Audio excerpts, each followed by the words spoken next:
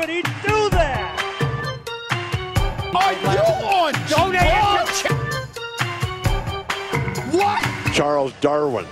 The nerves is where it's at. Welcome everybody back into Nerd Sesh. As always, I'm Carson Braber, and alongside me is Logan Camden, and today we are doing our final of 6 NBA division previews as we get ready for the season.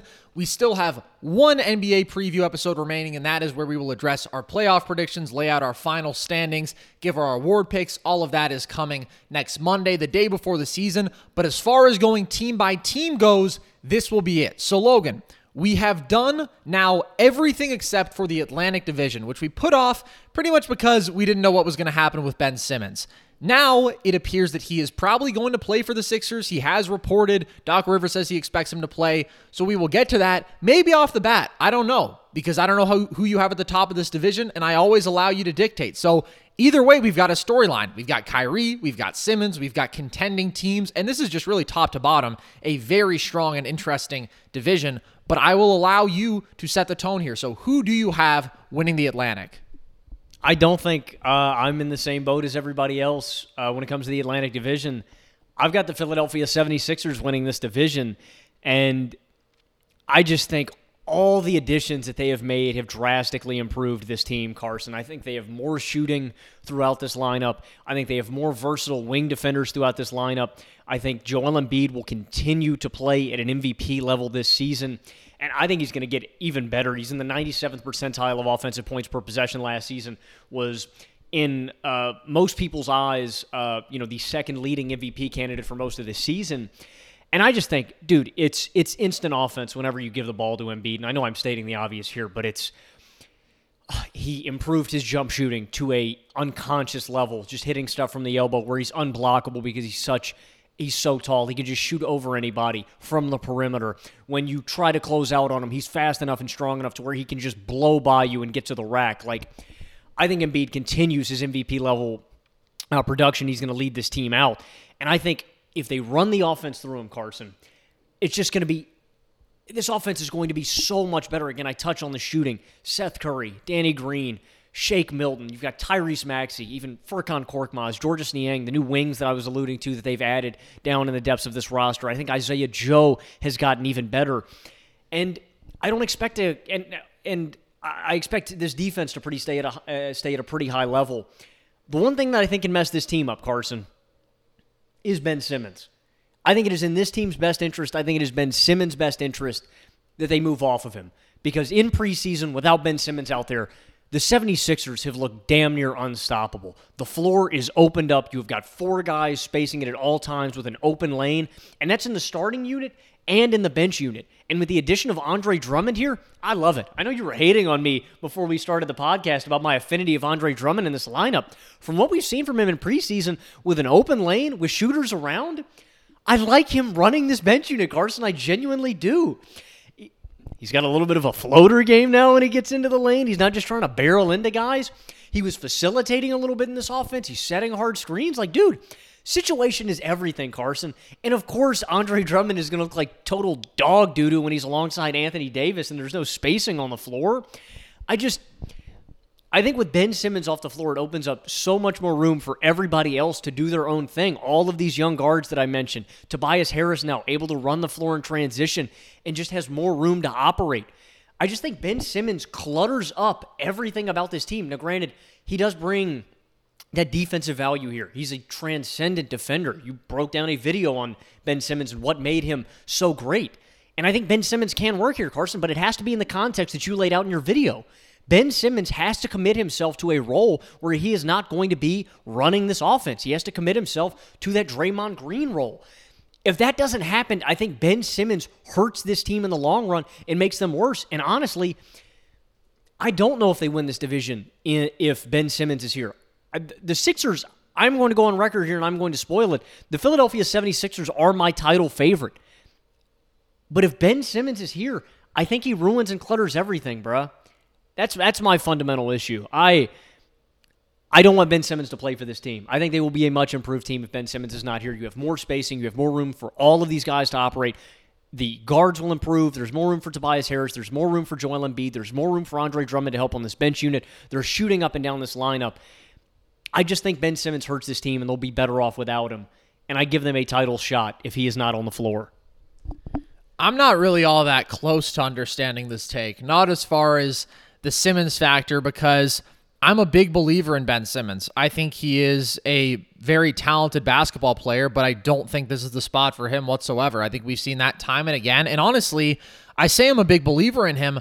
That is relative to expectations. I would say that before last year's playoffs, I was probably not considered a Ben Simmons guy in the scope of things. I was aware of his deficiencies. I was critical of his deficiencies, especially when it comes to playoff basketball. And then all of a sudden, everybody thinks he's absolutely useless, and I just don't think that's true. I think he's a guy who can be the ultimate utility man for you, a supersized, more athletic Draymond Green kind of player with the potential to push and transition, guard multiple positions at a very high level, facilitate in spots, work as a short roller. I think he can be really, really great. I just don't think he is ever going to be the kind of lead scoring, ball handling star player that people want him to be. And I don't think he is ever going to find a role in Philly, because I understand that Joel Embiid came out and said about Ben Simmons, it felt like we were always having to tailor things around him, and we had the shooting and whatnot. And he said, I was the worst three-point shooter in the starting five at 39%. I just don't think that is the stat you judge by. And I said this in the video, it's not about efficiency from deep. It's about willingness to shoot from deep and actual floor spacing, because Tobias Harris and Joel Embiid do not want to sit behind the arc all day and be spot-up shooters for obvious reasons. They're much more skilled than that.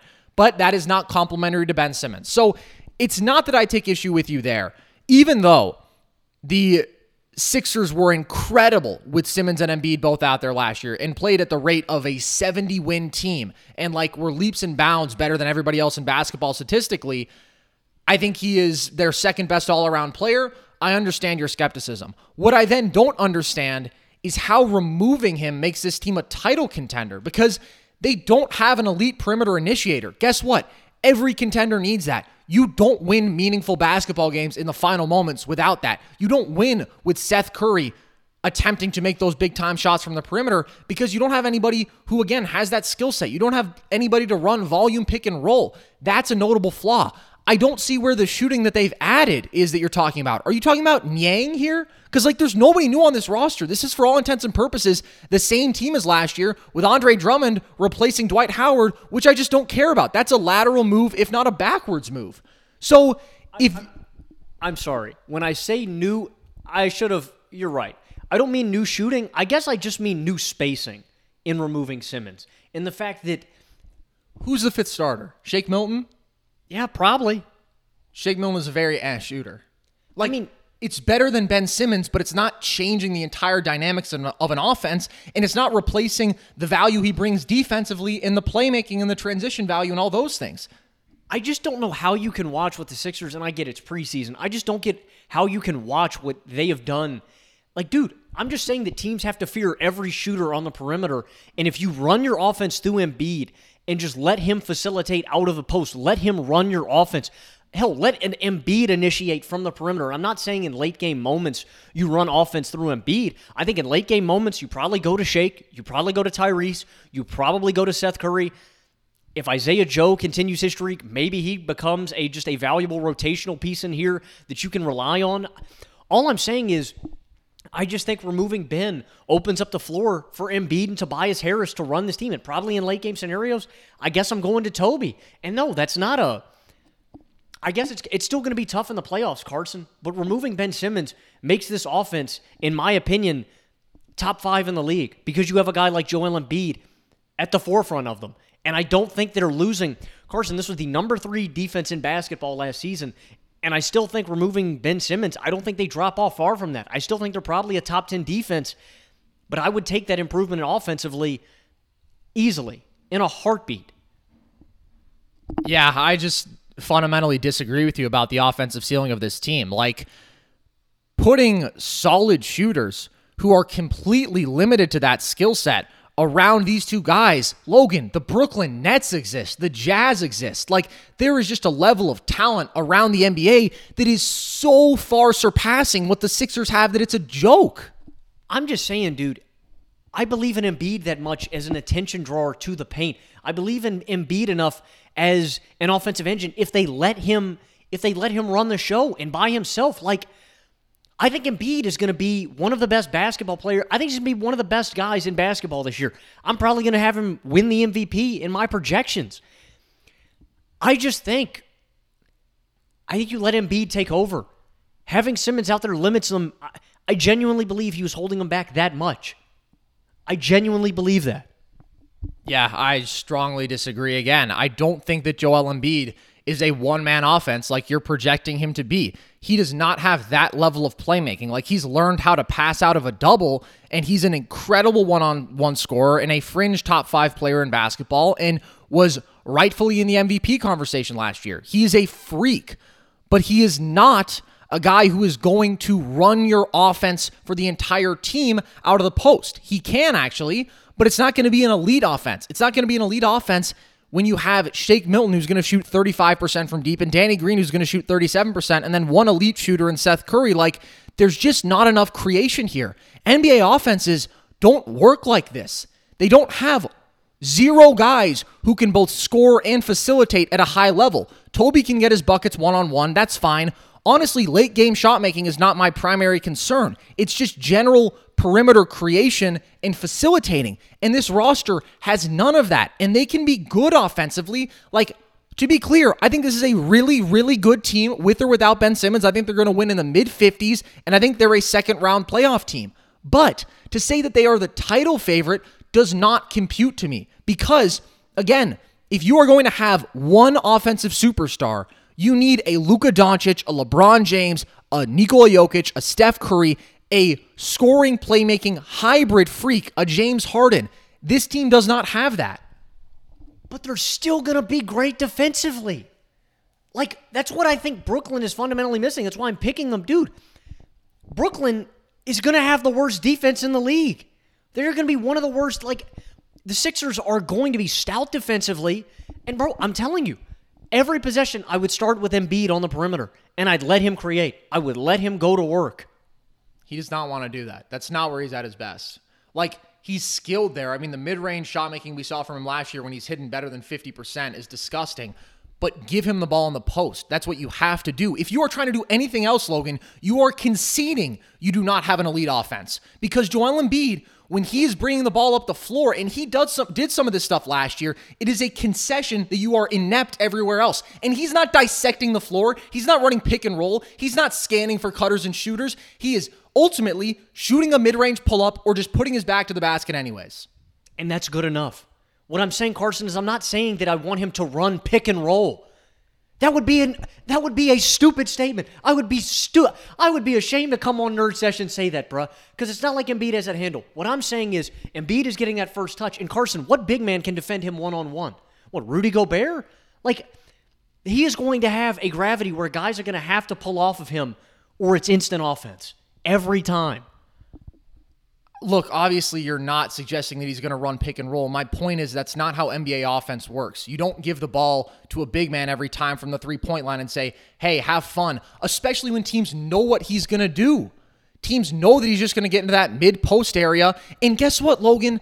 Teams can double him, and sure, he'll score efficiently one-on-one. He'll attract attention. I'm not saying the Sixers can't be a good offense. What I don't understand is how you can compare this to the Jazz, who are going to shoot 40% from three and who have 4 high-level creators out there at all times, or the Brooklyn Nets, who we just saw have the greatest offense ever. Like, you don't have to be as good as the Nets. You have to be in the same ballpark, though, and they are not in the same ballpark.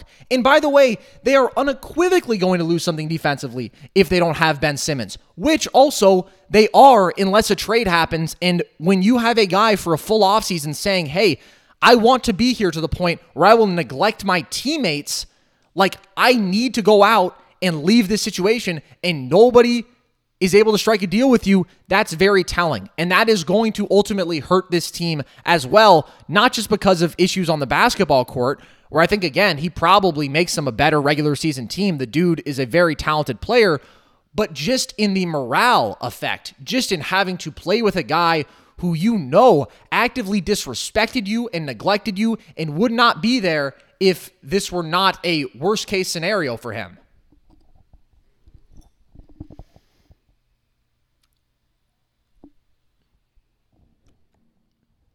mean, you made a good argument, bro. Like, I'm just saying that, I don't know.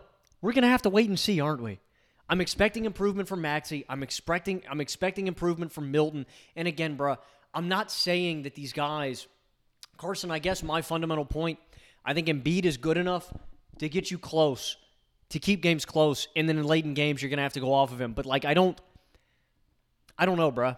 I guess we just fundamentally disagree on the 76ers. I'm not satisfied with the explanation, though, because it doesn't make sense to me. This offensive talent just doesn't compare. It just doesn't to the other contenders in the NBA. Okay. Like, Seth Curry is your third best offensive player. And sure, he was fantastic in the playoffs, but that's not going to be enough. Again, this is presuming in your world where Ben Simmons isn't there to muck it up because you said that that's your preferred situation.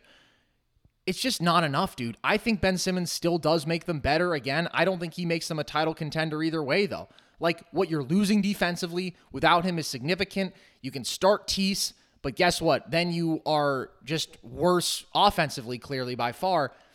I just don't buy it, man. I don't think that we're going to see Shake or Maxey be like legitimate perimeter creators. I love those guys, but again, it's relative to expectations.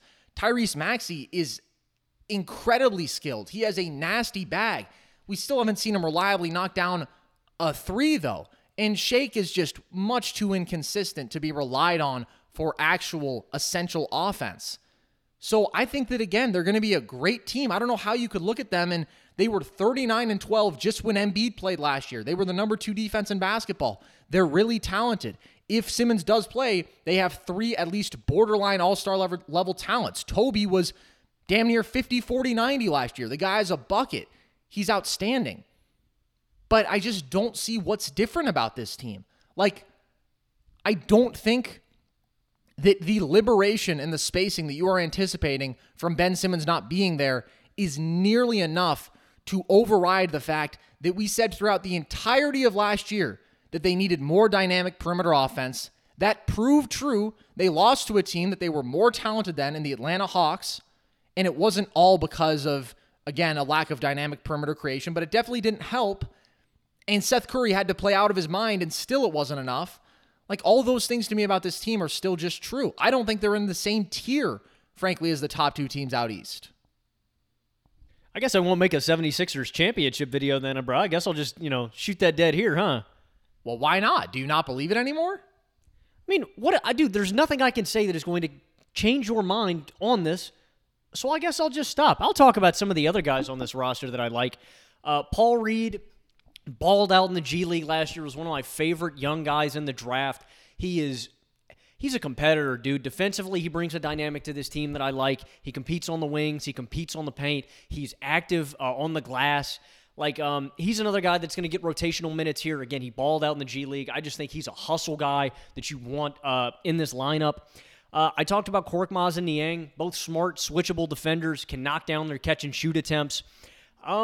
And I do like this bench. I think they have gradually improved. I think you've got a couple swing guys here. I like this bench, too. Like, I think that they're going to be really competitive with Embiid off the floor. Again, I like the addition of Andre Drummond into the fold. You might not. I think they're going to be competitive with whoever they're running there. We just disagree. I think this offense is going to be really good, and we're going to have to wait and see. But I'm not going to try to change your mind.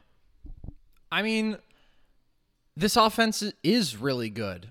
It's just a question of being good enough. And we saw last year when Embiid played, they were a fantastic team offensively. Again, when Embiid played, period, they were a fantastic team. I just don't think, as I've said, that there's enough perimeter creation, and I don't think they're going to do well in the non-Embiid minutes really whatsoever. I don't like this bench all that much. I think that it's contingent upon Tyrese Maxey taking a significant leap that I'm not going to discredit because I've been a big-time Maxey guy, but I'm also not going to bet on it. And then other than that, I just don't think that there's a depth of valuable wings here. Again, I think Andre Drummond is a lateral move from Dwight Howard. This team just feels to me like last year's Sixers, especially because, Logan, I know that you want to talk about Ben Simmons not being there, but right now the indications are that Ben Simmons is going to be there. And if Ben Simmons is there, this is just going to be a thoroughly unpleasant place to play basketball. And I don't think they are winning a title when their best players hate each other and everybody on the team has turned against one of their most important guys. So I just haven't seen anything from this team that would suggest to me they are going to go out there and win the title. I still think they're going to be really good. I have them winning 55 games. I think they're going to be really good because, again, we can't ignore the fact that when Embiid was healthy, when Embiid and Simmons were healthy, they were leaps and bounds better than everybody else in the regular season. But I don't think they sustain that. I think it's ultimately too flawed of a team, and I think that they finish as the 3 seed out east. What's your prediction for the Sixers? No, I've got them winning 54 games. You actually have them winning more than me. I'm assuming that number's probably going to come down slightly. They're probably going to be one of my top 3 seeds out east. Again, we'll get into this on Monday. I'm not sure exactly where, but 54 wins is my unofficial total for Philly. So, you think that they project much better as a playoff team, or why do you have them winning the title if you only have them winning 54 games? I mean, I talked to you about this in the elevator. I just think we're going to see a league-wide kind of regression towards the mean. I just think the league as an entirety is getting better, and I think we're just going to see a lot of teams get closer to 50 wins, like good teams. You know what I mean? Like, I don't know if I'm going to have an NBA team winning more than 57 this year. You know what I mean? Like, I just think we're going to see records as a whole in the NBA this season kind of come closer to an average. Interesting. I guess I would just think, to me, the Sixers are, as they were last year, a better regular season team than playoff team. And so I would think that if you're going to have them winning the title, you'd pretty much have them with the league's best record. But okay, some staunch disagreement there. I think we're going to disagree pretty strongly on the next team as well, because you just gave out your NBA title favorite. Now we're coming up on mine. I assume, unless you're going crazy off the board here, who do you have second in the Atlantic? Yeah, I got the Knicks finishing second here in this division. No, obviously I have Brooklyn here, and the Kyrie situation, I mean, like, it matters. It definitely matters. It takes them down certainly a peg for me, but this is still going to be instant offense. You're not going to be able to stop James Harden and Kevin Durant from just getting buckets on you. Like, all this shooting on this team, Joe Harris, even Blake, like, it's going to be stupid. Again, when you have 2 offensive engines like KD and James Harden, offense is just going to be instant. I have them winning less games than the Sixers. I actually only have them winning 51 games. I'm going to spoil it. Carson, I think they're going to have one of the worst defenses in the NBA this year, and I think the only thing that can save them is maybe if they start Nick Claxton and he ends up being like one of the best rim protectors and just defensive big men in the NBA. I think Nick Claxton is going to take a leap. Like, I think he's just going to be a lot of fun to watch. He's been a beast in the minutes that he's gotten, a potential Giannis stopper come playoff time, which they desperately need. But, dude, I mean, off the bench, you've got Paul Millsap, LaMarcus Aldridge, and, like, these guys are projected to get a lot of minutes. If you're playing Millsap or Aldridge, I pity you. Good luck, Brooklyn. Like, I expect this defense to be atrocious. And then you just want to talk about guys being locked in. Like, yeah, sure, Joe Harris, Bruce Brown, KD, they're going to give you a lot of effort. Blake, probably going to start at the 5 for this team unless we get Claxton. Like, Blake's still an undersized 5, and against guys like Embiid, against, like, just bigger centers, I just still expect him against bodied. They did a good job against Giannis, but Giannis is different. You can give him that runway and shut him down. I think it's kind of like your Titans take for the NFL, Carson. I think the Nets are by far going to have the NBA's best offense, and I think they are by far going to have the league's worst defense. I just think they are atrocious on that end. And, like, dude, you're asking James Harden to be engaged. You're just asking a lot of this team to be locked in defensively, and I just don't see it, dude. I think the Nets are going to be absolutely atrocious defensively. So they were 22nd in defensive rating last year. Why do you think they're going to be significantly worse? Because they lost DeAndre Jordan? Yeah, I just don't like... Carson, who's the best defender on this roster? That's an interesting question. Is it Bruce Brown? Bruce Brown has a decent case. I mean, I think that KD's a pretty good defender when he wants to be. And here's kind of my take with the Nets. I don't know why they would be worse defensively. Like, DeAndre Jordan overall to this team was not a positive defensively. Like, sure, he brings you value as a big body and a rebounder and a rim protector, but he is also so lacking in mobility and can be undisciplined and just isn't the smartest interior defender. And they ended up being 4 points per 100 possessions worse defensively with him last year. So I just think that you look at the other options that they have, They were 11 points per 100 better with Claxton out there defensively. 11 points, Logan. That's 98th percentile stuff. I think that he is absolutely valuable as a highly switchable athletic option. He needs to add size, but then I also think you talk about them running Blake at the 5. That's what they did in the playoffs, and that's when we saw them play by far their best defensively. Like, the Nets had the number 4 defense in the playoffs, and I think that, sure, part of that was aided by the matchup, but at the end of the day, Blake, he's not a very good rim protector, but he is a strong interior presence. He's 6'9", 250, and I don't think he is going to single-handedly kill them. I think that if this team plays with effort, they can be respectable on the defensive end. I think that we saw that in last year's playoffs, and then I think we are looking at a group that is going to be, as they were last year, the greatest offense ever. And by the way, I say that expecting that they will not have Kyrie Irving, because Kyrie is not allowed to practice with the team. He's not allowed to play for the team until he gets vaccinated, and it's certainly possible that he does that. I'm not going to bet on it, though. Like, that dude is off the wall, man. He's on his own planet, and maybe I shouldn't guess what he's going to do either way, but my feeling is, given how staunchly he has been in opposition to this, that he has just taken a harder stance than anybody else. I don't think he plays. However, I really don't think that matters all that much for this team. Like, sure, with him, they would have a level of offensive talent that we have never seen before. They would have 3 isolation creators, the caliber of whom we have never seen collected on the same group ever before. Really, we've never seen anything close. However, as is, they have the greatest scorer on the planet, who is also a high-level playmaking engine. They have one of the absolute greatest scoring playmaking combos, who can drop 26 and 10 effortlessly night in, night out, and James Harden, a savant isolation creator and pick and roll ball handler.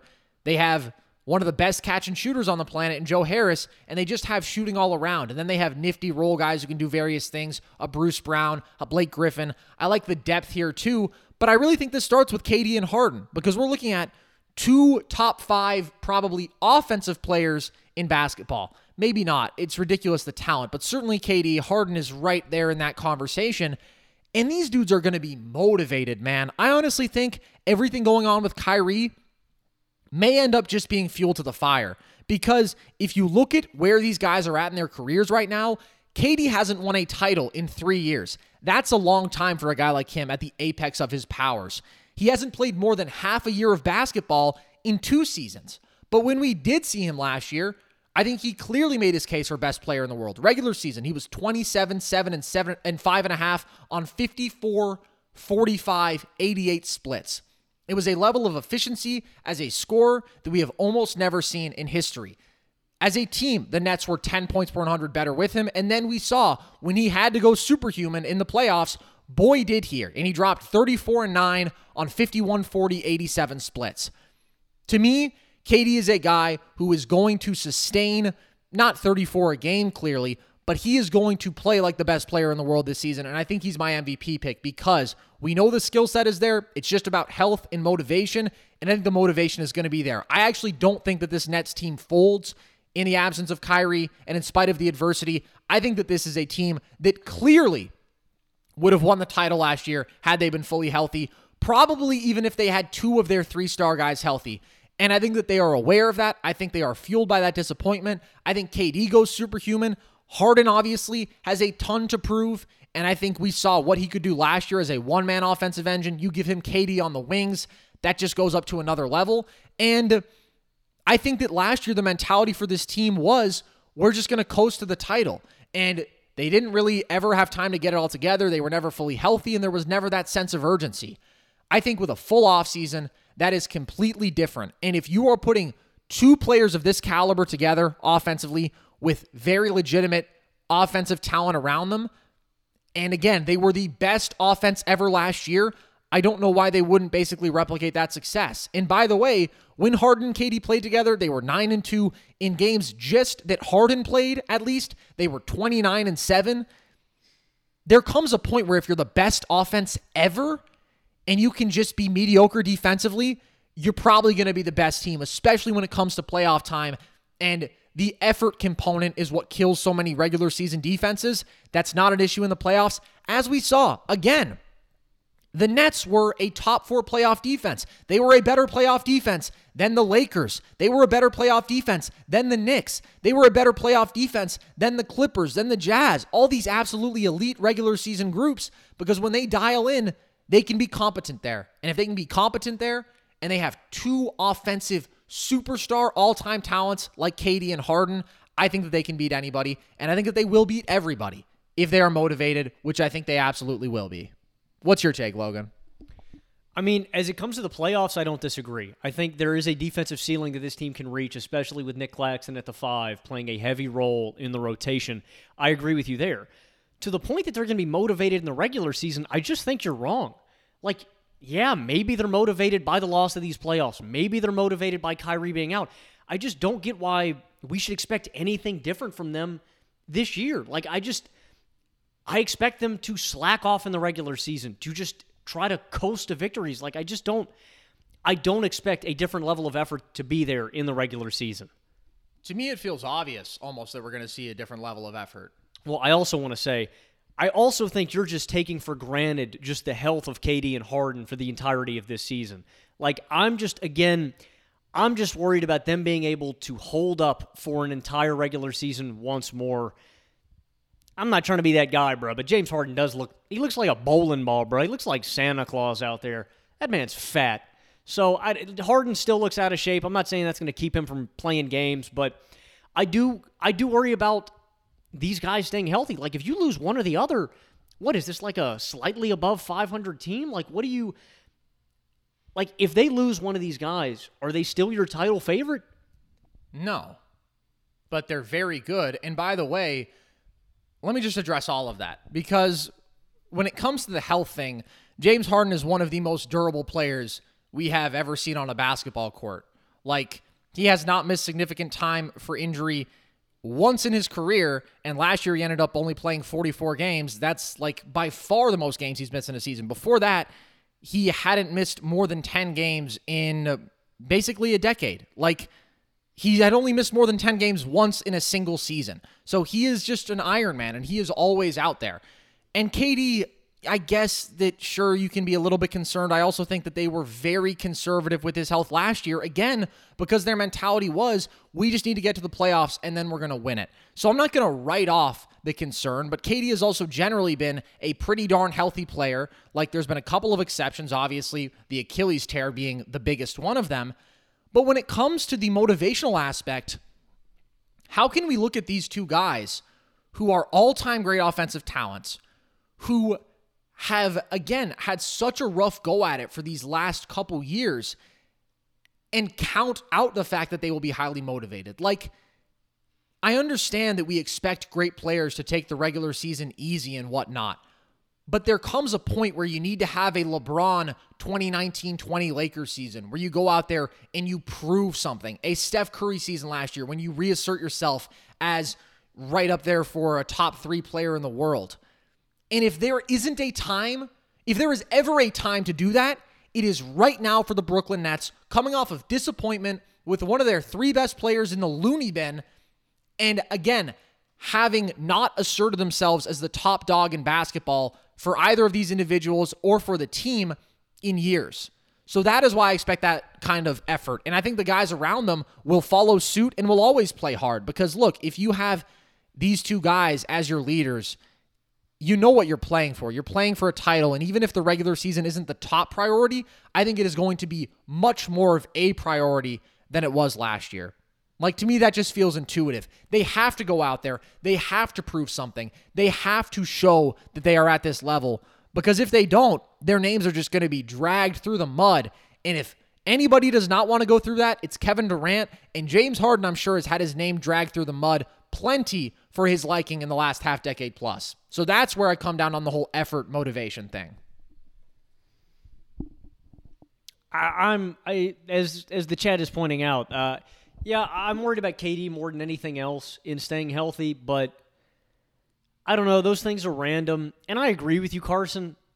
I just think the Nets are also just kind of a boring pick, bro. I'm not a boring guy. Yeah, I mean, if you look at this logically, yeah, they have 2 of the best offensive creators in basketball. Yeah, there's probably a new ceiling they can reach in the playoffs, but I still think we have to be concerned about them let me ask you this. If the Nets run into, like, the Bucks again, like, why do you not, like, I don't know, bro. I just feel like the Bucks are almost like a damn near perfectly constructed team to really challenge the Nets. The healthy Nets made the Bucks look like a joke last year. They were running them off the court. They held them to 80 points in consecutive games. They 40-pieced them pretty much in consecutive games. I mean, that series should have been 3-0 every single time, and that was with two of the members of their big three healthy. So after Brooklyn, then, like, who do you think is the biggest competitor for Brooklyn out east then? I think it's Milwaukee. And you don't think it's close?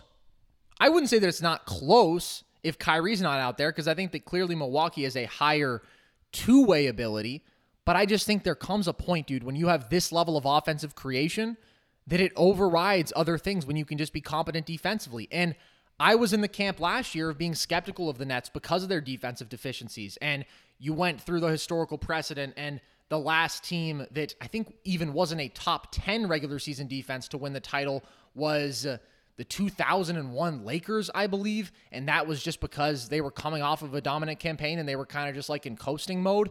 I understand the precedent. I just think they can break the precedent. And it's tough. I don't think the margin is huge between them and some of the other teams, but I think offensively, they can do stuff that nobody else can. And I haven't even gotten into some of the introductions that I think are really valuable here, because I do think that this team has improved depth-wise. And I think that you can look at a couple of their creators off the bench, and they've just added talent, dude. I think Cam Thomas is an immediate impact guy. Like, we saw this guy score at a historic volume in college, where he's the highest scoring SEC freshman in, I believe, like 30 years. And then we saw him go out and win Summer League MVP and be the highest scoring first-year guy to play more than 5 games in a half decade, more than 4 games, I should say. And now we've seen him go out and drop 13 a game on 50, 86 splits in preseason. I just think book him to score double digits as a rookie. Scorers do not come into the NBA this developed. They do not come into the league with this combination of size and skill and touch and deceptiveness and shooting ability. Oh, I thought Logan was storming out for a second. I just think that this dude is a special scoring talent. And then I think on top of that, you have the addition of Patty Mills, who is a real quality sixth man. And then you have the depth brought by some of the bigs, like a Paul Millsap, like a LaMarcus Aldridge, where those guys aren't exceptional talents, but they're solid players. They're capable of providing depth, and I think that we see their skill sets amplified in situations like this. We saw that with LaMarcus last year, where he just has a little extra spring in his step, and his offensive skill is just amplified again. So I just think top to bottom, dude, we may be looking at the best offense ever. And I don't think they lose anything defensively. I don't think they lose much offensively, because guess what? Statistically, they were incredible just with Harden on the floor. We saw what they could do just with KD on the floor. With the two of them together, this is an unstoppable group. And so I just don't have as many questions as you do. I really don't. I think that this is maybe not the most all-around talented team in basketball, but it's the best offensive team in basketball. Let me ask you this, because you were the biggest out.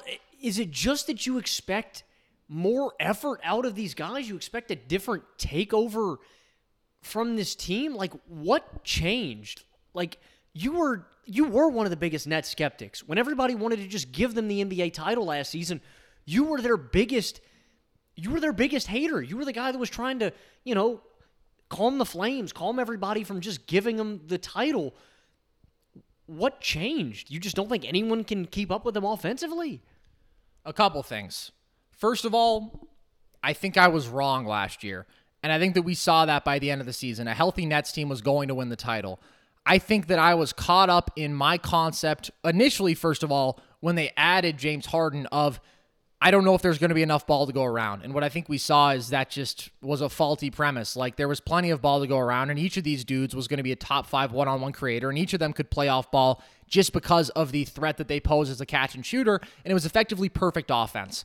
And by the time we got to the playoffs, I think I was holding out hope for a two-way ceiling from a team like the Lakers that the Nets maybe theoretically couldn't have reached. And what I think we saw was that nobody else could keep up with them offensively who could reach that level defensively. The team that concerns me most in that conversation is the Jazz, because the Jazz are just this free-flowing machine, and they're going to be a top 5 unit probably on both ends again, and maybe they are better, and they have exceptional depth. But, dude, I just think the superstar quotient matters, especially when the guys can complement each other, and KD and Harden can do that. So, to answer your question, I think that everybody else got lucky last year, that the Nets weren't at full strength. And I think that they can replicate that success for the most part with or without Kyrie Irving. And that's pretty much it, dude. Like, we literally just saw them of the best offense ever. They shot 49.5% from the field, 39% from deep. Those are both top 2 marks in the league. They had an offensive rating of 117.3. And I don't know why they can't do the vast majority of that again. So the margins are slim, but I'm going to bet on guys of this level of offensive talent to go out there and do it. I just think that we've seen that that matters. And by the way, what I should also have addressed is that the defensive concerns to me were just overrated. Like, sure, I talked about that precedent. And then I think we saw what they could do and that they could play perfectly competent defense. And I was like, you know what? They're just better. They're just better. There's a level of skill, of shooting, of overall offensive ability that nobody can match. And if they just bring, again, the effort and the mentality night to night that I think they will, I don't think anybody is beating them. Okay. No, I mean, that does it for me.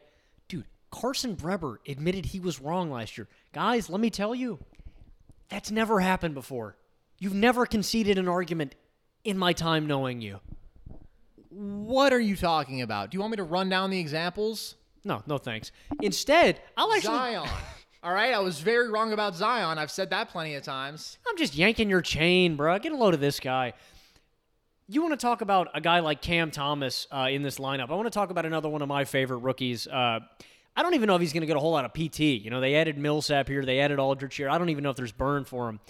I want to talk about Day'Ron Sharpe a little bit, dude. I was really excited when the Suns drafted him on draft night because I thought he was going to be that backup big that they needed.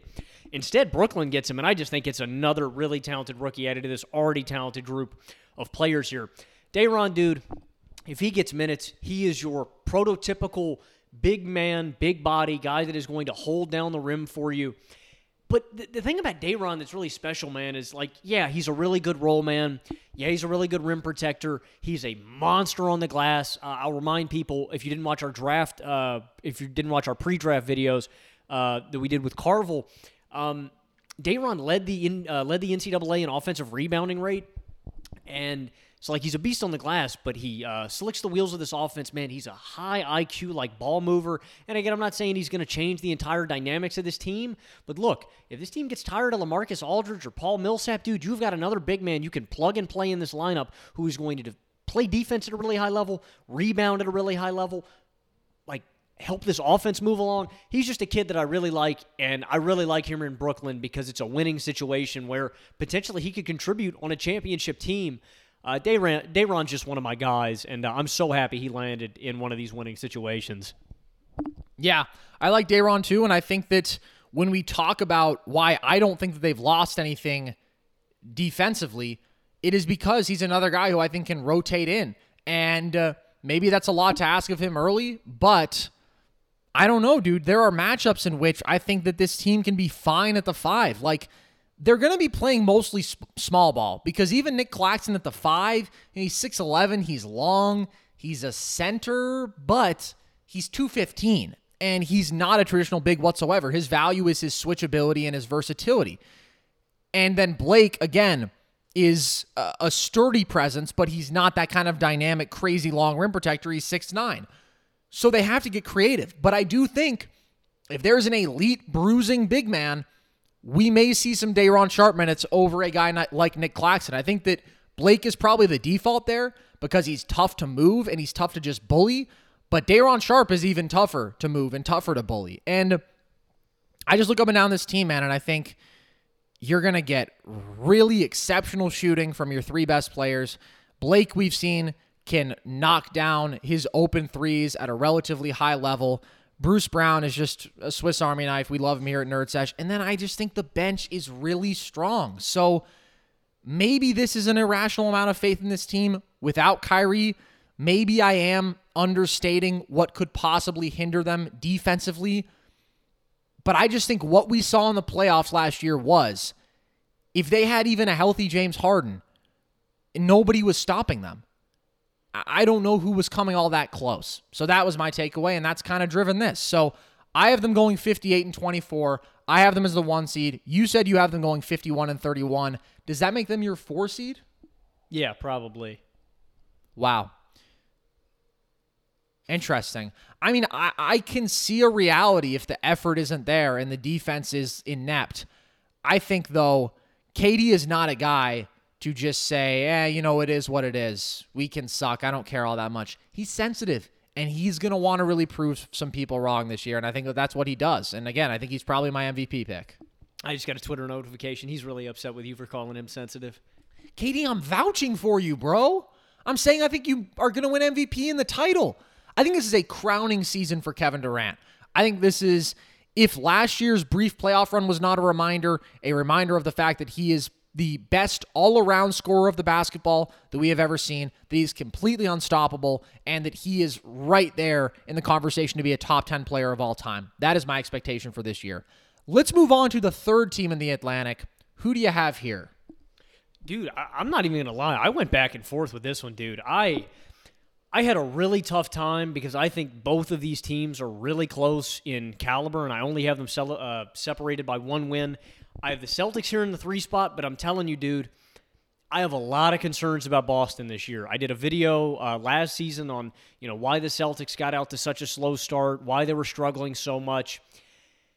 And I still have a lot of concerns about this team. Like, my biggest one is just the 2 guys that are at the forefront of this team, and Jason Tatum and Jaylen Brown. And it's a problem that you should have with any team constructed like this. It's just that they're not natural creators. They're not natural playmakers for other guys on this roster. And I don't really think there's a guy that's kind of, in this roster that fits that mold. Like, Dennis Schroeder is not a natural creator for other guys. Like, I'm worried about the natural manufacturing of offense here. And then you've just kind of got, spotty off-ball shooters here. Like, you're, again, entrusting your faith in Marcus Smart and Dennis Schroeder to knock down off-ball shots. And again, I have supreme faith in Jason Tatum. I think Jason Tatum is maybe a top 5 player in basketball this season. He is going to be damn close to 30 points per game. Like, I think Jason goes up even another level, bruh. Is there an outside Jason Tatum MVP case there? I guess they're not going to win enough games by your prediction, but you think he is borderline top 5? Well, I have 1,000 top 5 quarterbacks, so maybe I'm overrating him. I think top 10 for sure. I think Tatum is that nasty, that cold. Top 10 for sure. So just to be clear, that means he is surpassing Dame, because Dame is in that 10 or 11 spot right now. Like, the top 10, dude, we could run it down, but it is just utterly disgusting. I have faith in Tatum, dude. I have faith in Tatum as a pure scorer. And again, I don't know if this translates directly to good offense for the Celtics. I don't know if this translates to wins because, again, Tatum's not creating for other guys. He is just a stone-cold bucket, but that's what I expect out of the guy.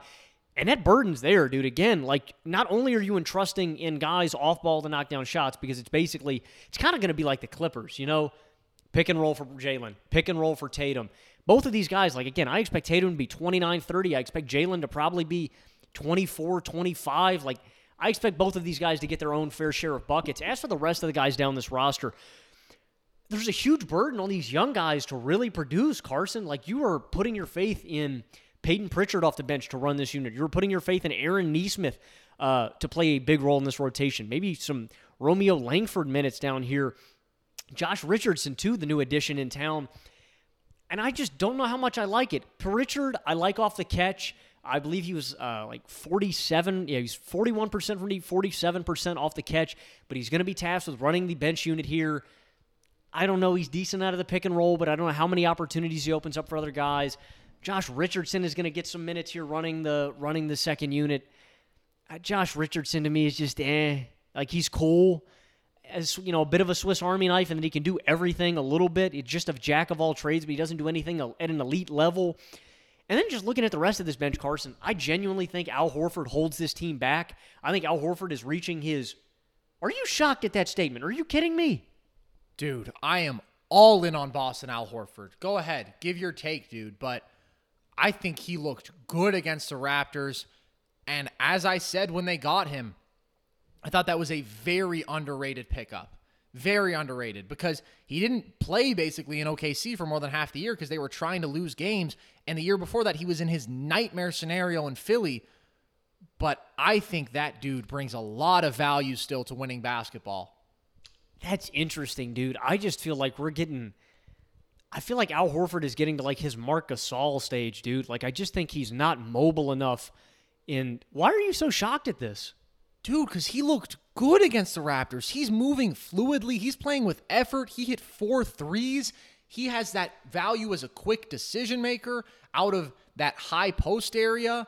Like, I don't think he's a game-changing player, but we have still seen him produce 13 a game on near 40% shooting from deep. I still think he can defend at a decently high level. Like, I'll be clear, we're not getting anything close to fringe all-NBA Al Horford. He's not a top 50 player in basketball, but he's a good basketball player. And this team was desperately in need of good basketball players last year. Yeah, I mean, that's a good point. And offensively, I do like Al Horford here because, again, guys don't really D him up at the three-point line, and if you give him those free shots, he's going to make you pay. He's a good decision maker, like you said. I like him operating out of the low and high post, but I just think defensively, man, getting back in transition, defending the rim straight up, I think you're losing something, and I don't really see outside of Robert Williams a good defensive big man. Like, it is a huge burden on him to protect the rim at a high level. I think they should have kept Moses Brown instead of Josh Richardson and maybe gone out and gotten, somebody else in that do-it-all role. I don't like their interior defense at all outside of Rob. And I don't know, man. I just have questions. I got questions about a lot of these guys off the bench, Carson. So what is your projected starting 5 for them? Schroeder, Smart, Jalen, Jason, Rob. Interesting. I don't think Schroeder starts. What do you start? Peyton? No, I think that you probably start either Josh or you play a big lineup like they did in their first preseason game against the Raptors, and you start Horford and Robert Williams together. That's interesting. Let me just ask you this about starting Schroeder. Do you think there's nearly enough ball to go around there? Because if we're talking about Tatum and Jalen being these perimeter initiators, running this volume isolation and pick and roll stuff, Dennis Schroeder, to me, does not fit into that. Honestly, dude, call me crazy. Do you start like Aaron Nesmith or something? Just a guy that's going to be a knockdown shooter? Like, to me, if you're starting Richardson, it's kind of redundant in the same way of starting Schroeder if you're going to make that debate. Like, I get what you're saying because I don't think there's enough ball to go around. And for an on-ball creator like Dennis Schroeder, he needs a rock in his hand, so maybe that 6-man role is better. I just think you need a straight-up shooter off ball, bruh. And I don't know, dude. I get what you're getting at. I also don't like starting Robin Horford. I think that's kind of clunky. Yeah, I don't know if there's an ideal solution there, and this is part of what kind of holds me back with the Celtics too, is some of the fit things, some of the shooting questions, some of just the overall smoothness of this team, some of the playmaking. I have questions. I think that if you are starting Richardson, what you're betting on is that he returns to being a 36% three-point shooter like he has been over his career, as opposed to a 33% shooter last year and a 34% shooter the year before that, where Philly, you could blame it on the congestion and the spacing. Last year, he just had some really hideous stretches and played, frankly, just his worst basketball overall. The Mavs were worse with him out there statistically. They felt worse with him out there, and he just did not ever find a role. However, I do still think he's a good basketball player, and I think that we see time and again, changes in situation can invigorate guys.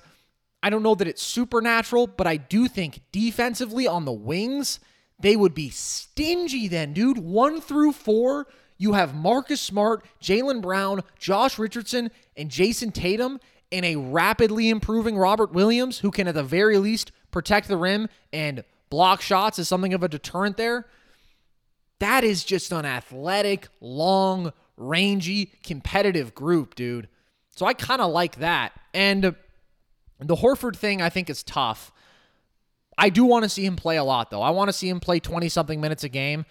I don't love him starting with Time Lord either. I think it maybe could work because offensively, we have seen him grow more and more willing to just kind of sit behind the arc. But I also think that, you're losing something of his playmaking from inside the arc.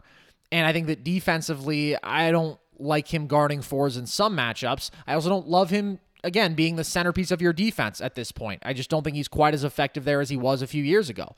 But still, he's a good basketball player. And I think that what we have sort of ascertained through this conversation is that they have options, and I think their top 7 is pretty good.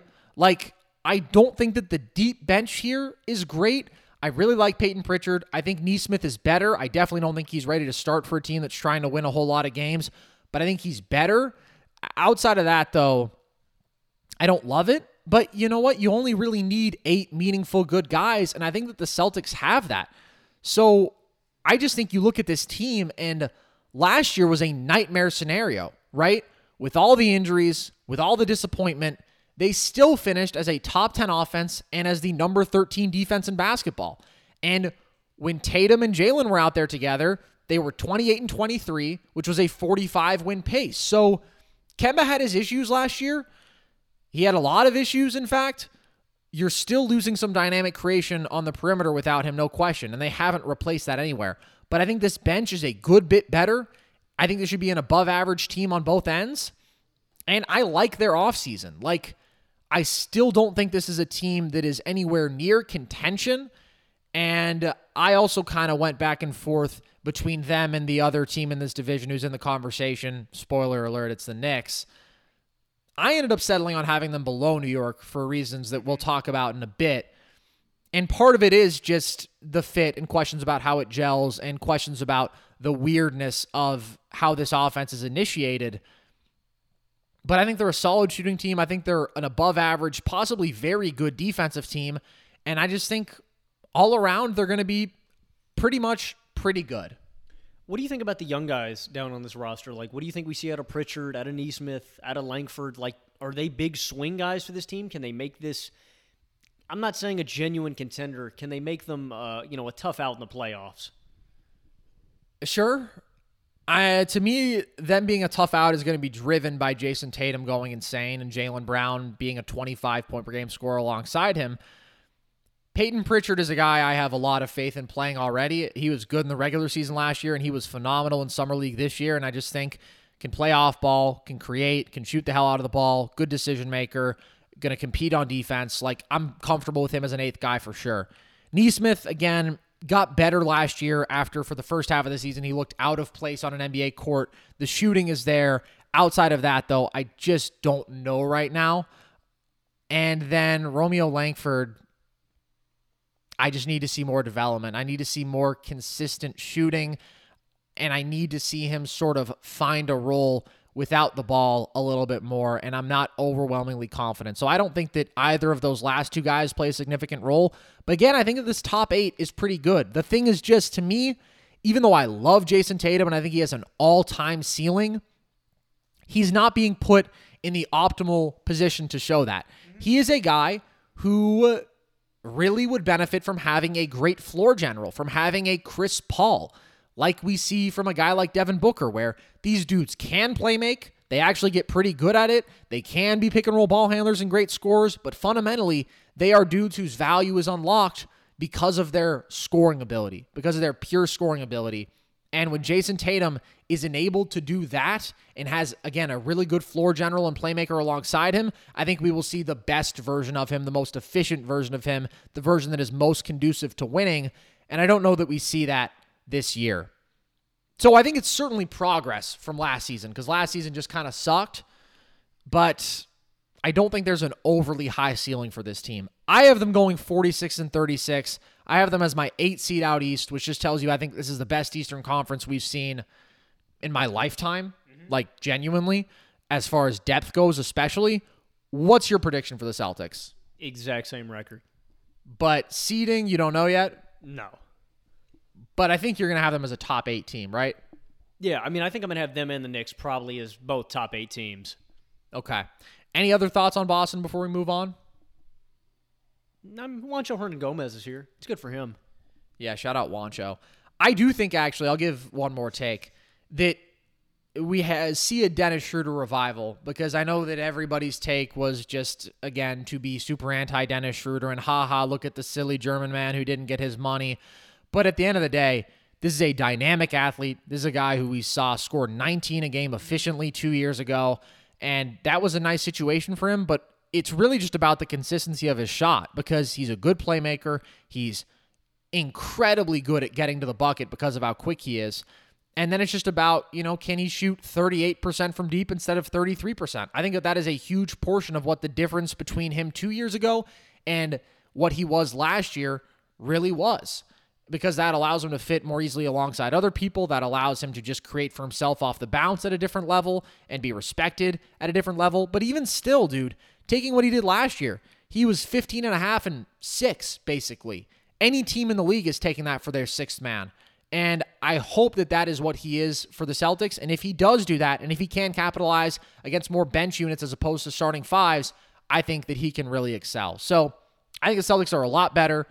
I had them up in the 48-49 win range, but then I was like, I just don't know what the offensive ceiling is. And again, we talked about some of the weirdness figuring out their starting five. I don't know that I love the complementary talents in any of those groupings. So I have the Knicks above them. You do not, though. I'll let you go on New York first, and then I'll give my spiel. Yeah, again, I only have them separated by one win, and if I'm being frank, I think that the Knicks probably have a higher ceiling on both ends of the floor than the Celtics, and they have looked smooth here in preseason. They have upgraded a lot here in free agency. You go from Reggie Bullock and Elfrid Payton to Kemba Walker and Evan Fournier in this offense. I mean, you're still going to be tenacious defensively if you're New York. They had the third defensive rating last season. They're going to be dominant on that end again. I mean, when you have guys work for Tibbs, man. Guys grind, and you're going to see that again. Mitchell Robinson is going to anchor this first unit. Nerlens Noel is going to anchor this second unit, and guys are going to fall in line and grind their asses off to make this defense work, to give them probably another top 5 defense once more. This also plays into, how they play their pace. They're just a slow-paced team. But again, in the half court, this offense is going to be so much better, simply because of the spacing that you get from Fournier.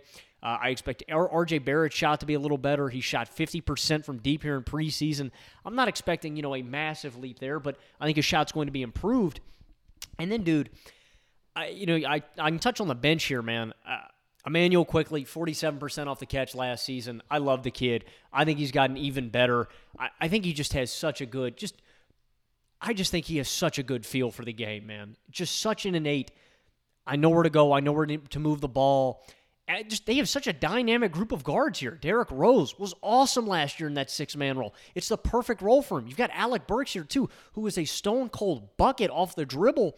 And that's why, Carson, I'm not as concerned with my worries about Kemba Walker, because I am worried about Kemba here. Now, I think Kemba does one thing that this team didn't have last year, and that's simply just facilitate, just move the ball to the open guy. Kemba still makes good decisions, and that's something that they really need. Just another guy who's going to make good decisions, but I am worried about him, man. I'm worried about him health-wise especially. This is a guy who, he missed 33 games. He missed 29 games last season, He didn't play in any of the Celtics back-to-backs at all. Struggled with knee injuries on the entirety of the year. He was worse out of the pick and roll. He was worse as a shooter. He was worse off of the dribble. And again, in 3 games in the playoffs, he wasn't at full health. He shot 31% from the field, 17% from deep, and averaged just 12.5 points per game. So I think Kemba is just a general question mark.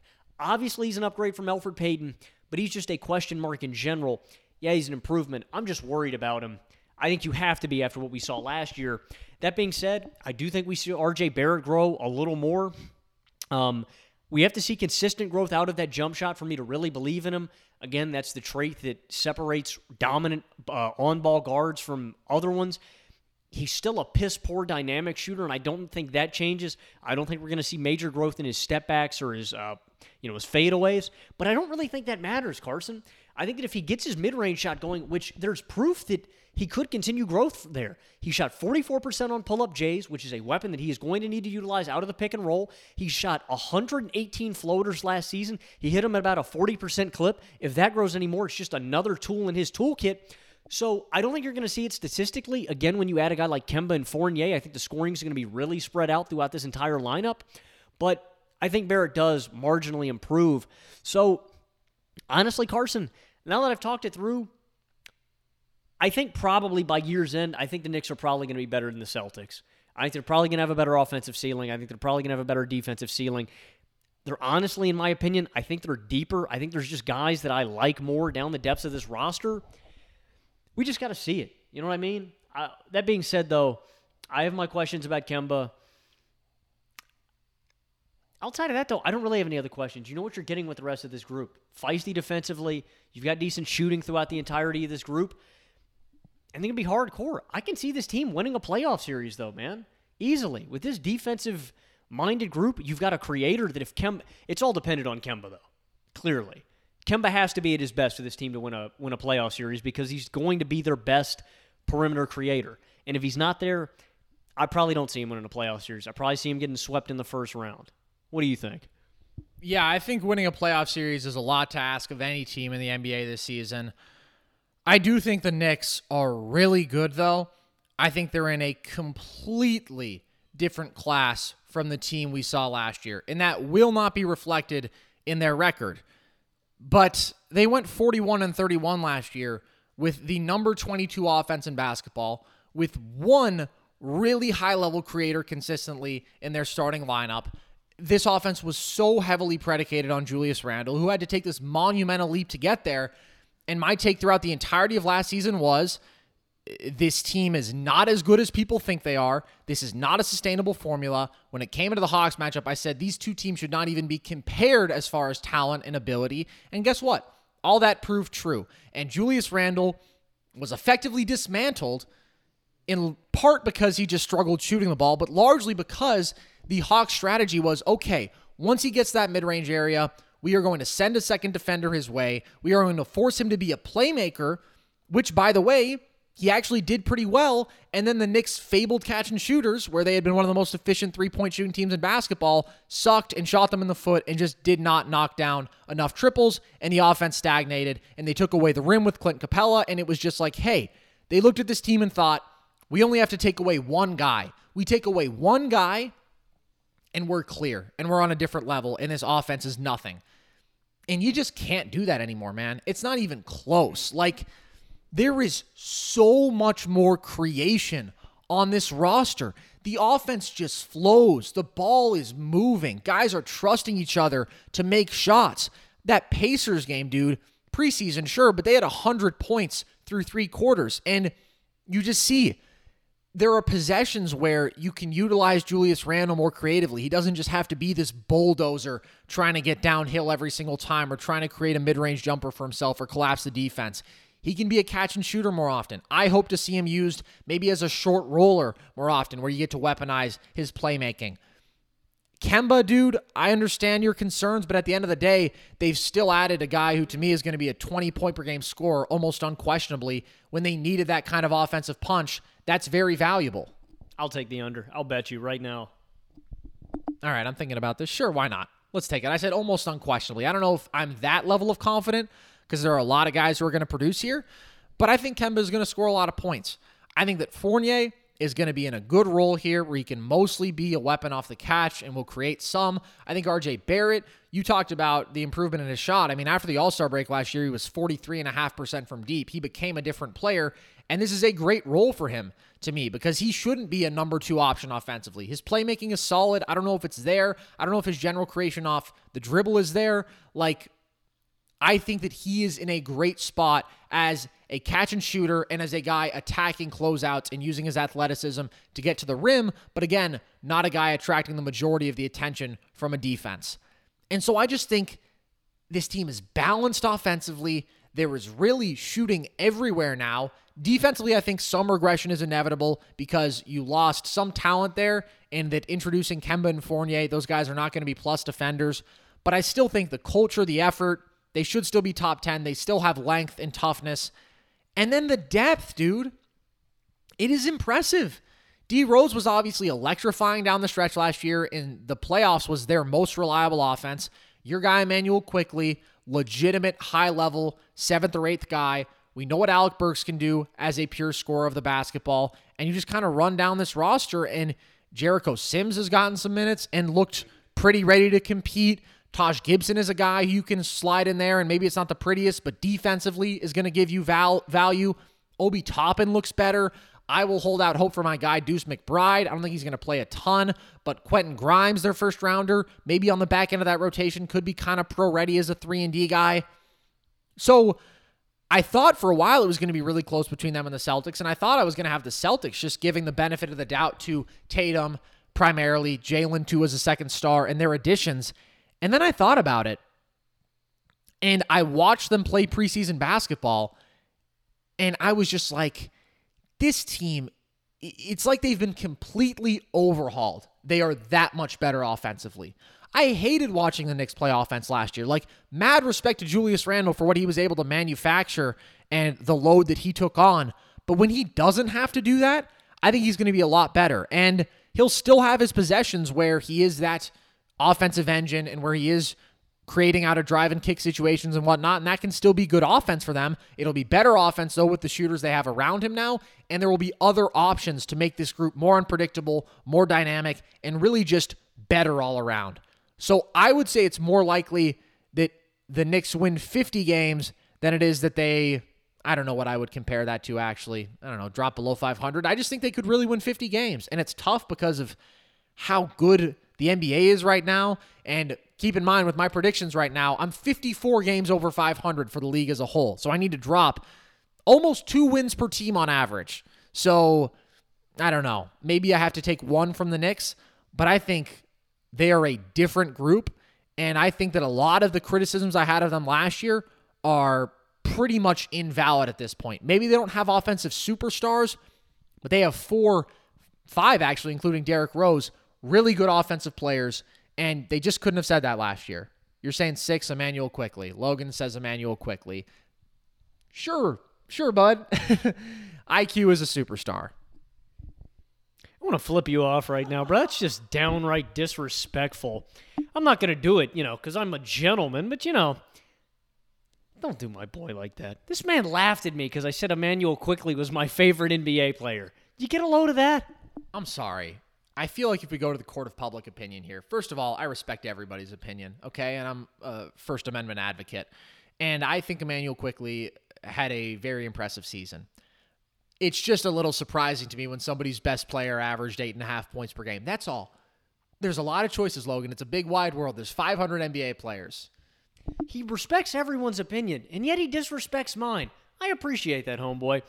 Anyway, I want to touch on some of the young guys you mentioned. Yeah, Quentin Grimes is buried in this rotation.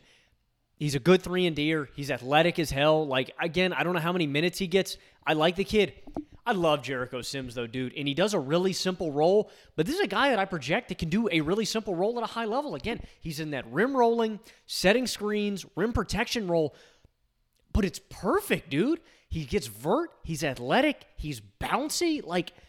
And he sets hard screens and just rolls to the rack. He just knows his role, and he plays it exceptionally well.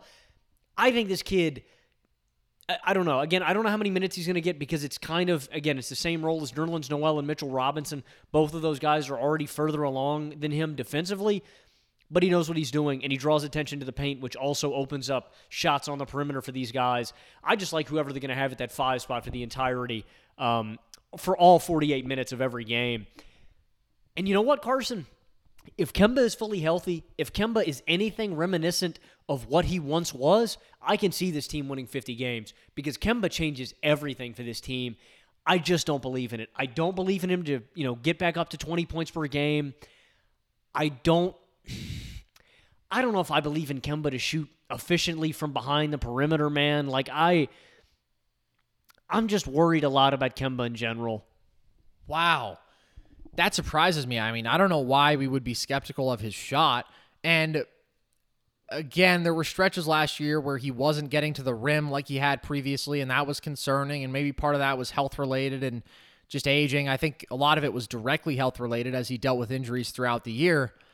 But when you look at him out there, I mean, he's still crazy quick. His cross is still lightning fast. The shin angles that he can create and launch from are still ridiculous. The step backs are still there. He is a tough bucket, man. He is a bucket. And by the way, when it comes to the 20 points per game number, he was at 19.3 last year in what I think we can both agree was a thoroughly disappointing and inconsistent season as a clear third option. Here, I think he is clearly the second best offensive player, and even though there's maybe more depth of talent, I think he can get right up there. I mean, the 5 previous years, that's what he did. He was 20 plus a game, and I understand that we've seen regression, but I am not all out on Kemba Walker, and I think that the value at which they were able to bring him in, props to this front office, man. Props to Leon Rose and the boys, because the Knicks, they found a way last year. It still doesn't fully make sense to me. I still think it was kind of fraudulent, but in finding a way, they opened up the door for a lot more, and they're not going to win a title. They're not in that conversation, but they are in the hall of really good, and that's a great spot to be in when you sucked for 20 years. So there you have it, our Knicks takes. I think that they're better than the Boston Celtics, and I think that they could win 50 games, although it's going to be a tall task. I think they're probably in the high 40s instead, and as I said, I have them at 48 and as the 7 seed. Okay, last team in this division, Logan. You are not excited about the Toronto Raptors. We talked about this beforehand. I said, oh man, I've got so many Raptors takes. And you said, I don't care. I hate not only the Raptors, but Canadians. That's what you said to me. You said, I hate Canadians, and I knew a guy who had a maple syrup conglomerate once, and I killed him. This is what you said to me. I'm suing you for libel. I've learned all about this year because actually I do pay attention in my JMZ 402 class, Mass Communication Law. This is defamation, okay? And I would never do that to Pierre, and you know that, okay? I love Canadians. Bret Hart, Pierre, Andrew Wiggins. Ryan Reynolds. Is Ryan Reynolds Canadian? Most of them are. Norm Macdonald. I'm not a big Justin Bieber guy, but I'll go to war for Bret Hart. Bro, why did you just lie on the beat? Why did you just say I hated Canadians? Logan, to be clear, this did not meet the standards for libel because no reasonable person would take that claim seriously. And therefore, it is satire or a parody. These people don't know me. These people don't know anything about me. They'll believe anything you tell them. They know you hate the Canucks, which is, by the way, an anti-Canadian term that I hear you use often, and it offends me. I've literally never said that word in my life. I will have you know, I eat maple sausage every morning, bro. How can I hate a Canadian? Seriously, though, I am not excited to talk about this team. They were the Raptors were really fraudulent last year in the fact that they were league average by offensive rating and defensive rating. And in close games, they just choked. And I think that has a lot to do with the COVID situation. I think it had a lot to do with them playing in Tampa Bay and not having fans late in games. Like, literally, dude, they were bottom 5 in clutch offense and clutch defense. Like, the Raptors could not, for their life, close out games. And while those are also factors, one of the biggest factors, they just don't have a late-game creator that they can really rely on. And some people will tell you that is Fred VanVleet. Look, bruh, I'm not a believer. Fred VanVleet's a good guy. He's a guy that I trust to produce points out of the pick and roll, to get his own buckets. He's not a guy I want driving to the rack, though. He's not a guy that even intimidates defenses in driving to the rack. I'm not relying on Pascal Siakam. The shot is just not there. The bag is just not there. And that's kind of a theme that I have for this team as a whole. Like I like Dragic, but we have seen staunch regression from him over the past few seasons. There's just a lack of offensive creation here, and I just don't really believe in a whole lot of these guys. Like, defensively, I love this team. I think this is going to be a tough defensive team, dude. Freddie, Pascal, OG, the addition of Scotty Barnes, Khem Birch. Khem Birch is like my favorite player next to Emmanuel Quickley. I do mean that satirically, but Khem Birch is a dog. But I don't see it, Carson. There is a lack of creation here in this team. There is a lack of offensive firepower. There is a lack of punch. The Raptors, to me, are just I think they're going to drastically miss Kyle Lowry and his big old butt. You know what I mean? Like, I just don't see it offensively, man.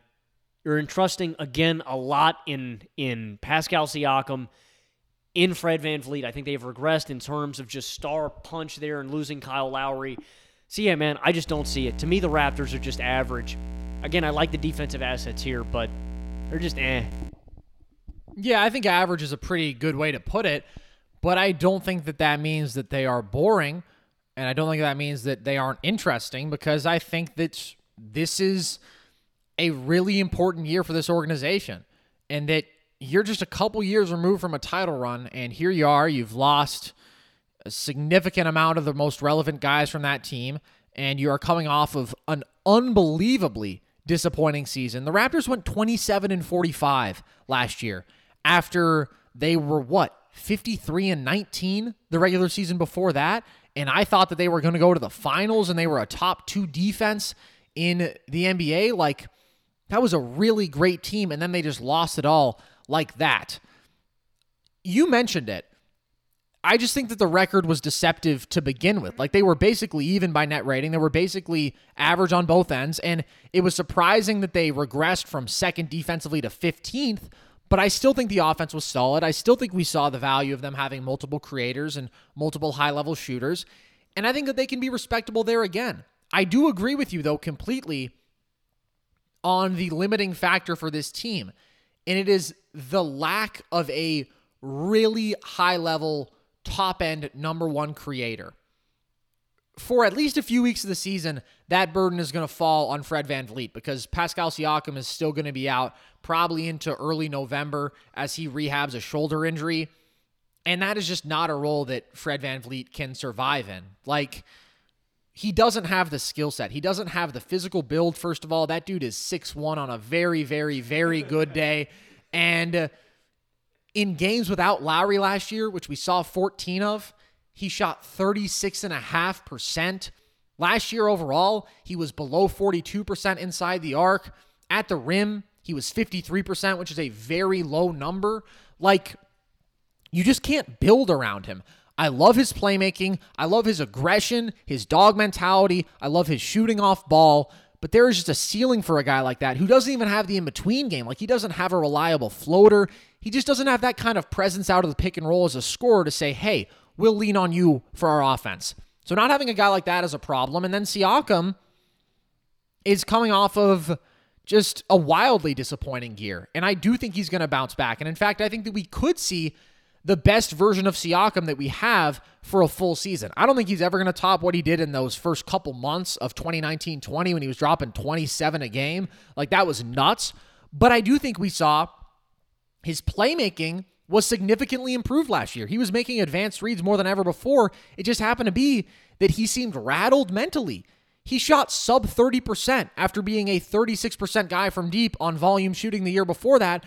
I just don't think that is going to happen again. I don't think he's going to struggle like that again. That being said, I don't think he's a guy who elevates overall team offense all that much.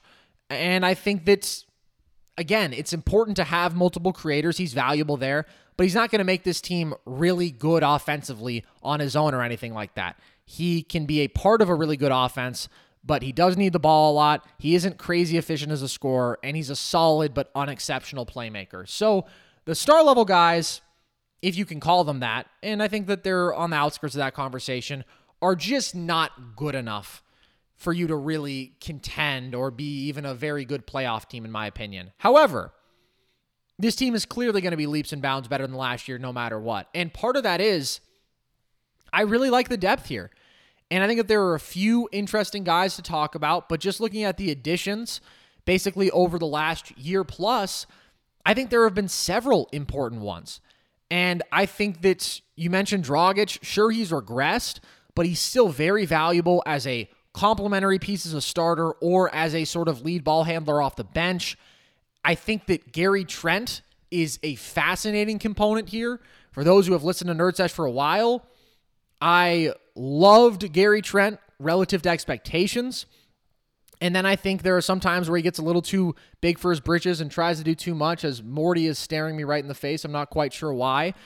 But I just think when it comes to his role in Toronto, you need to clearly outline it. And you need to make him basically the ultimate catch and shooter. Because I thought once he moved on from Portland and went to Toronto and was like, this season is in shambles and I can just kind of do as I please, we saw him just become a less effective player. Like, in Portland, 58% of his shots were threes, as they should be, because he's one of the best dead-eye shooters off movement, off the bounce, off the catch in basketball.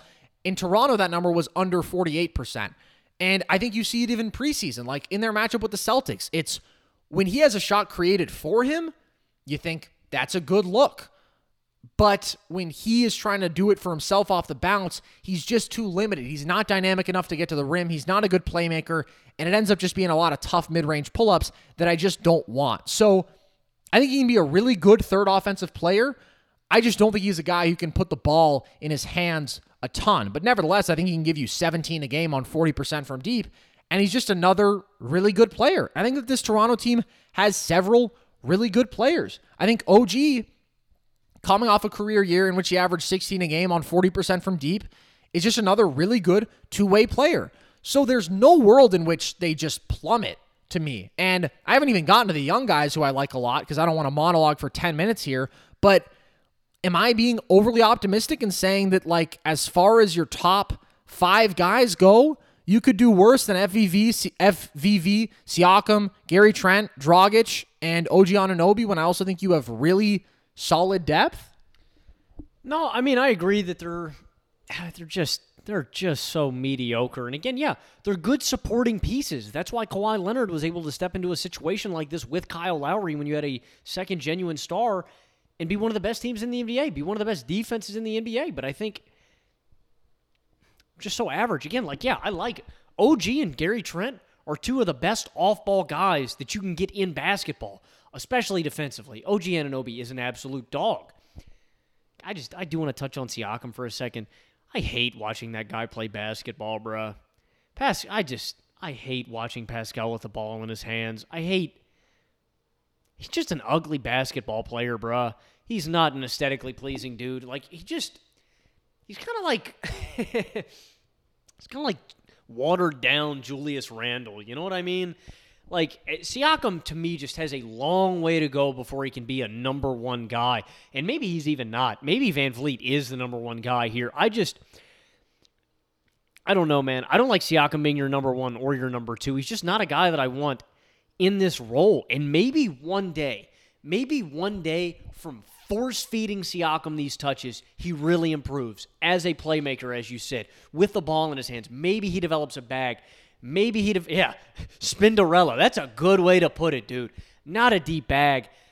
I'm just not a big Siakam guy. I'll get started, though, with the young guys that you mentioned, dude. I don't know how you can't like the depth that these guys have here. And that, to me, is the beauty of the Toronto Raptors organization and the beauty of the future of this franchise, because whoever they take, if it's on the wings, if it's Siakam, if it's Anunoby, because we have to contextualize, these are not guys that out of the draft that people believed in. It has taken leaps and bounds for these guys to become the good basketball players that they are. The Raptors have developed them exceptionally. And that's why I have faith that they will develop Scotty Barnes into at least an above-average, sub-all-star level player. That's why I trust them to develop Malachi Flynn and Precious Achiuwa to sub-all-star caliber guys. Like, they are just... They're going to be great players, and I have supreme faith that they will be at least supporting role players here. Malachi Flynn out of the pick and roll is exceptional. He has got amazing change of pace. And, dude, I don't know how you can have watched preseason and just be mesmerized by the handle that this kid has, dude. Like, he is shaking guys off the dribble. He is deceptive with the ball in his hands. He is deceptive with that handle. Malachi Flynn is a special player.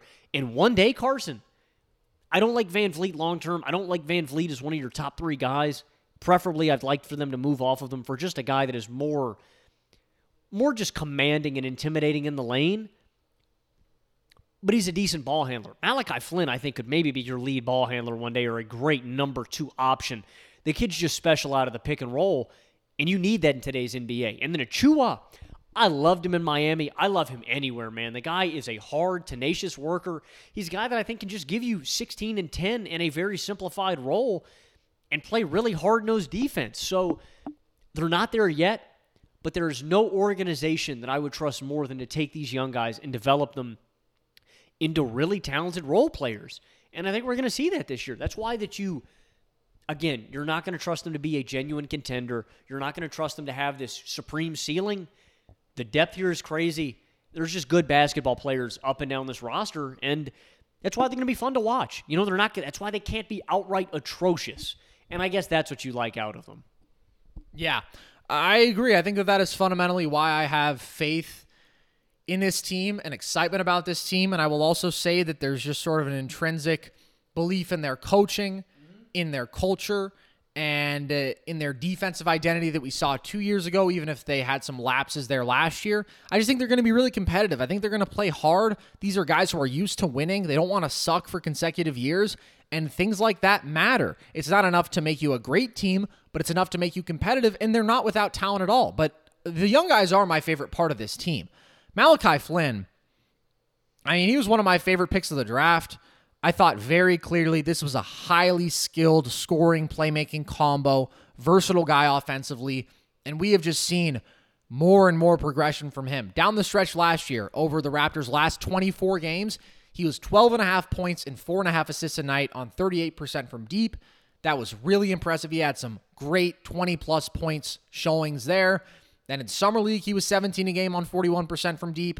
I just think preseason, he's been impressive. Had 20 in one of these games, if I'm not mistaken. The dude is just going to be really good. And running a bench unit or helping run a bench unit, he's going to be fantastic and is going to end up being one of the best value picks out of that draft last year. Precious Achiuwa, man. Another guy who I didn't love as much as a prospect, but once we saw it in action in Miami, I was like, this dude is just a dog. He is so mobile defensively. It's ridiculous. His feet are nuts. And then offensively, I would love it if he could really establish the shot a little bit more. He's taken a couple. We've seen him make 2 threes in preseason. It's still not great. The touch isn't great there, but he's athletic. He's confident. He's aggressive. He can handle. He can push in transition. And at the end of the day, even in a more simplified role, I love him defensively. I love him as a hustle guy, scrapping, and he's been productive. Preseason, he's putting up 12 and 9, and I just think another guy who is going to be legitimately good. And then Scotty Barnes has been great. Like, look, I don't know if I'm all in on taking him over Jalen Suggs, but his playmaking has translated immediately. I think his defensive toughness and just incredible tools there are going to matter immediately more than they do for almost any other rookie. Why are you shaking your head?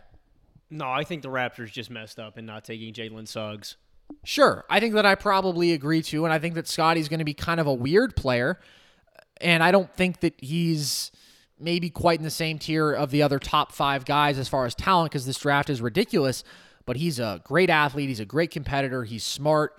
He's going to play hard, and he's going to impact the game in multiple phases. And so, I mean, now we've listed out the top 5 guys who I said are solid, these 3 young bucks, and then you have the big depth with Boucher and Birch. Those are your top 10 guys, dude. Like, there's not a weak link in there. That's a lot of guys who I think can actually play winning basketball.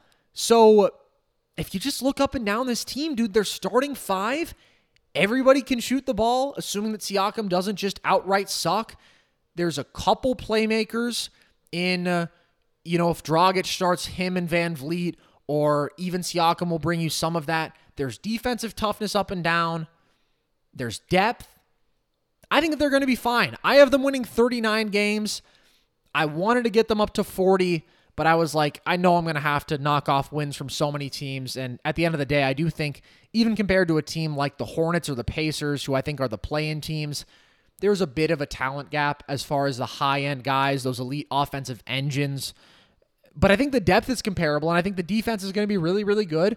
And they could 100% make a play-in push. I think that this team could go over 500. It's going to take a lot because their talent level isn't there compared to some other teams in that same tier.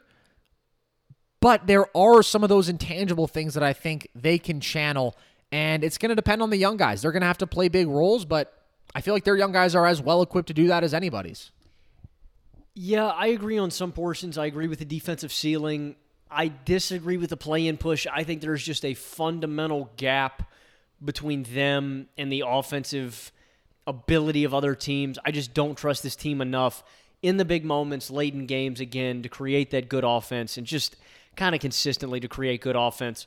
But this is going to be a competitive team night to night. Maybe I'm underselling Dragic a little bit. I am rethinking, because it is a drop-off from Lowry, but Dragic is going to be good enough. So I don't know. It's going to be interesting. I'm really interested to see how this team gels together.